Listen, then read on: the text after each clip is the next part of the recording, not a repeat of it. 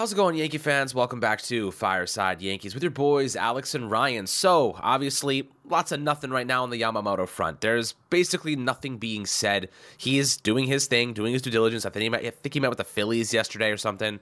There's a lot of nothing coming out about him, and right now we're just in a period of waiting. We got to wait for his decision. Now, he's posted until January 4th, I believe. So he has a couple weeks to make that choice, and obviously it's a really big one. It's where he's going to spend the next 6, maybe more years of his life in a new city, in a new place in the U.S., coming over from Japan, obviously. So, this is a big decision for him. Obviously going to take the time to figure it out. I think the money from the Mets, Yankees, and Dodgers are all going to be pretty similar. I think it really is just going to come down to where he wants to be, where he wants to live, what kind of environment he wants to be in terms of the spotlight. And, we know the Yankees offer that and then some, and so do the Dodgers. So it's a tough situation, but the Yankees, playing worst case scenario, we've been starting to look into some alternative options for the Bombers in case the worst case scenario were to happen. Always good to be prepared. Hope for the best, prepare for the worst type of situation. And today we're going to talk about the potential option of trading for Dylan Cease. Now, we know the White Sox don't necessarily want to move him, right? They're not dying to move Dylan Cease, but if the right deal came around, if the Yankees had an opportunity to say to themselves, this makes sense. This we can give this up for a player like this because he's young. He has a couple years of control. He's had really good seasons in the past. Last year, we'll talk about what kind of happened to him in 2023. Had a down season, but would be a really good pitcher in our rotation. And I think Matt Blake could probably get a lot of value out of him. So Ryan, what are your thoughts on Dylan Cease? The realistic kind of nature of this, if it even is. I think right now we can both agree it's probably more lofty than not. They probably would rather just spend money on like Imanaga or like bring back Jordan Montgomery or go after like a Blake Snell. Who knows? So we'll see how this kind of goes over the next couple of weeks. But what are your thoughts on Dylan Cease and what the Yankees would have to give up for a player of this magnitude? Yeah, so as you mentioned, there is a lot of upside in Dylan Cease's profile. This is a guy who has consistently, always flashed the ability to throw hard, have great secondaries, and get a lot of swings and misses. But on the other side, right, like he has never showed the ability to have reliable command, and that kind of reared its ugly head this past season.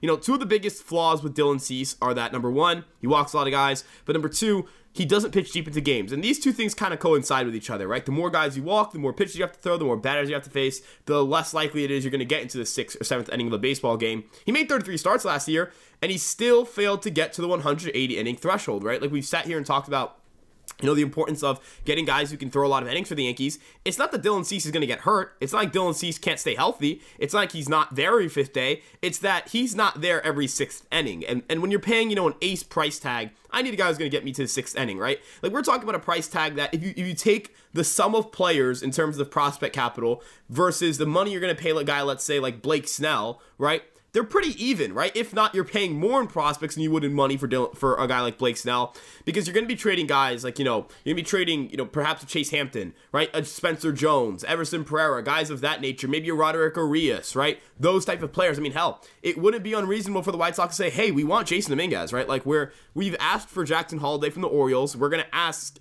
for a guy like Jason Dominguez, and that wouldn't be seen as unreasonable by the White Sox front office. And maybe they won't move off that price point. Are you going to give up that type of that caliber of a package for a player that can't get into the 6th inning for you? I would say I'd look elsewhere from the Yankees. Right now, if that price tag does fall, and that's why the Yankees are doing their due diligence and monitoring that market, then you have to definitely look into it, because Dylan Cease is still an excellent pitcher, and you'd also reasonably argue that he's coming out of an organization that isn't the best ran, right? Like the White Sox, it's not that pitching development is a massive issue for them. They do have some pretty smart people there. They have Brian Bannister as their new pitching coordinator. They have Ethan Katz as their pitching coach. He's a pretty smart guy. But perhaps maybe they're not as funded in terms of their data and analytics or whatever it may be. Or perhaps Dylan Cease just needs that change of scenery. But I'm not necessarily sure what a change of scenery is going to do for his command issues. And I don't know if he's ever going to be able to reliably go into the 6th inning if he walks, 4 or 5 batters every 9 innings. So for me, at least, Alex, if I'm paying that type of price, I want a guy who's going to be like, yeah, he's gonna pitch into the 6th inning. And we're talking about the playoffs here, right? Like, because I know the Yankees didn't make the playoffs last year, but we're kind of expecting them to this year, right? Like, that's the expectation. I would be pretty shocked if the Yankees don't make the postseason this year, and it would probably get a lot of people fired. So, we talk about worst case scenarios. Not making the playoffs gets everybody in that organization fired, and maybe dismays Juan Soto from wanting to come back. But, the big thing here is that if I'm going and I'm thinking about the postseason here, I want a guy who it's game 2. Garrett Cole just pitched game 1, or maybe it's game 6 of a playoff series, or game 5 of a playoff series. The bullpen's starting to get spent. You've got 4 games of relentless bullpen usage. Maybe Clay Holmes has been used 3 days in a row. Maybe Jonathan Loaisiga's pitched every game of the series. I don't know if you remember with Loaisiga and Wandy in 2022, those 2 guys basically pitched every game of the postseason for the Yankees. So fatigue is normal, right? Fatigue is expected, and other teams perform better the more times you see a reliever in the postseason. That's not just something that people came up with over the course of baseball history. That is proven fact, that is proven data. Their stuff becomes less effective. Hitters can recognize it more. The thing that makes pitchers good is that hitters don't know what's coming, or that, hitters can't predict the movement, or they haven't seen it before, right? So you kind of need a guy who's going to pitch in the 6th or 7th inning for you so you can save that bullpen. So, for me, Alex, at least, I need a guy who's going to be a bulldog. I need a guy who's going to be an ace. I need a guy who's going to be that type of guy if I'm going to go out and trade prospects. And the Yankees have so much money, just go pay for Yamamoto. Or I would even rather pay Jordan Montgomery at that point. Yeah, look, those guys can eat innings. And, that's ultimately what it comes down to. Because how many times in the past, my friends, have we had a pitcher that simply isn't healthy for the playoffs, as you kind of referenced? You're getting deep into the season. You need these guys to stay healthy. This is when it gets important. And they're not available. We've seen this happen time in and time out with the Yankees. And obviously, it's come back to bite us in the butt. Now, Yamamoto, he fits the bill for many reasons. But in one that we've hit on a lot, especially yesterday in the episode we talked about youth and durability, 164 innings in the JPPL, 171 across all competitions last year. Hasn't pitched less than 170 innings in 3 consecutive years. I've actually seen people say that that's a bad thing. I've actually seen people say oh, he's pitched a lot of innings at 25. I'm like, what? Can we not have good things? Can we not have good things? What do you want to go get an injured player who's pitched 60 innings for 3 last years because he has more room to grow? No, come on, give me a break, my friends. I know 99% of you guys are on the same wavelength as us, is saying you pitched 170 innings for 3 consecutive years.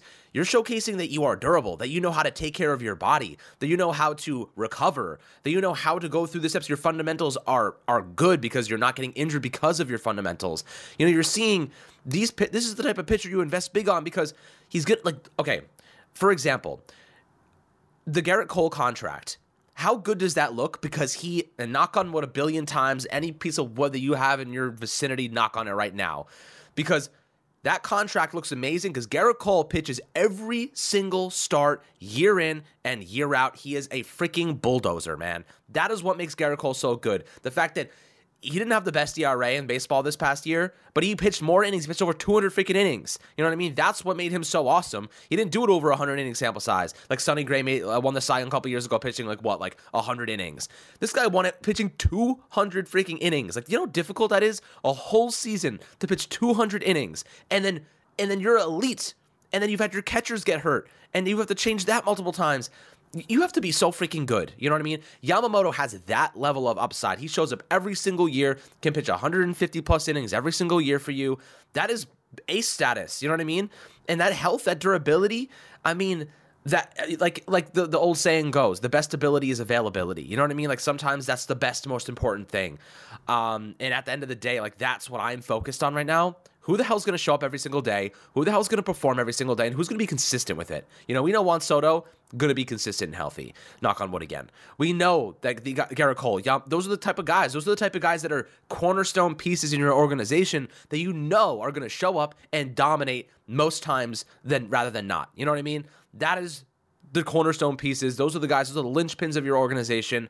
Yamamoto is a linchpin player. He is a cornerstone piece. Jordan Montgomery is not a cornerstone piece. Blake Snell is not a cornerstone piece. Imanaga is not a cornerstone piece. Dylan Cease could be, but he pitches a lot of innings. I think he could be, but he's not just there just yet because of last season. Had a little bit of an inconsistent ride. So, you go for the cornerstone pieces. If it's all, and the Yankees have more money than God, man. Steinbrenner could spend as much money as he wanted to this offseason and still walk away up. So it's you go after Yamamoto because he's going to be a cornerstone piece long after Giancarlo Stanton is gone, long after even perceivably Garrett Cole was gone in 2030, whatever, 2028, 29. Those contracts, these are Mayhew. Those contracts are going to come off the books at some point, and the Yankees are going to be flush with talent under 30 years old, controlled, under contract, and have a nice blend of pre-arbitration or arbitration level players that are making next to nothing.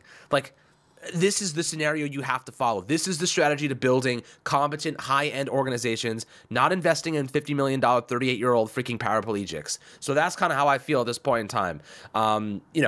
it's just about consistency, and the Yankees have had a lot of inconsistency in most recent years.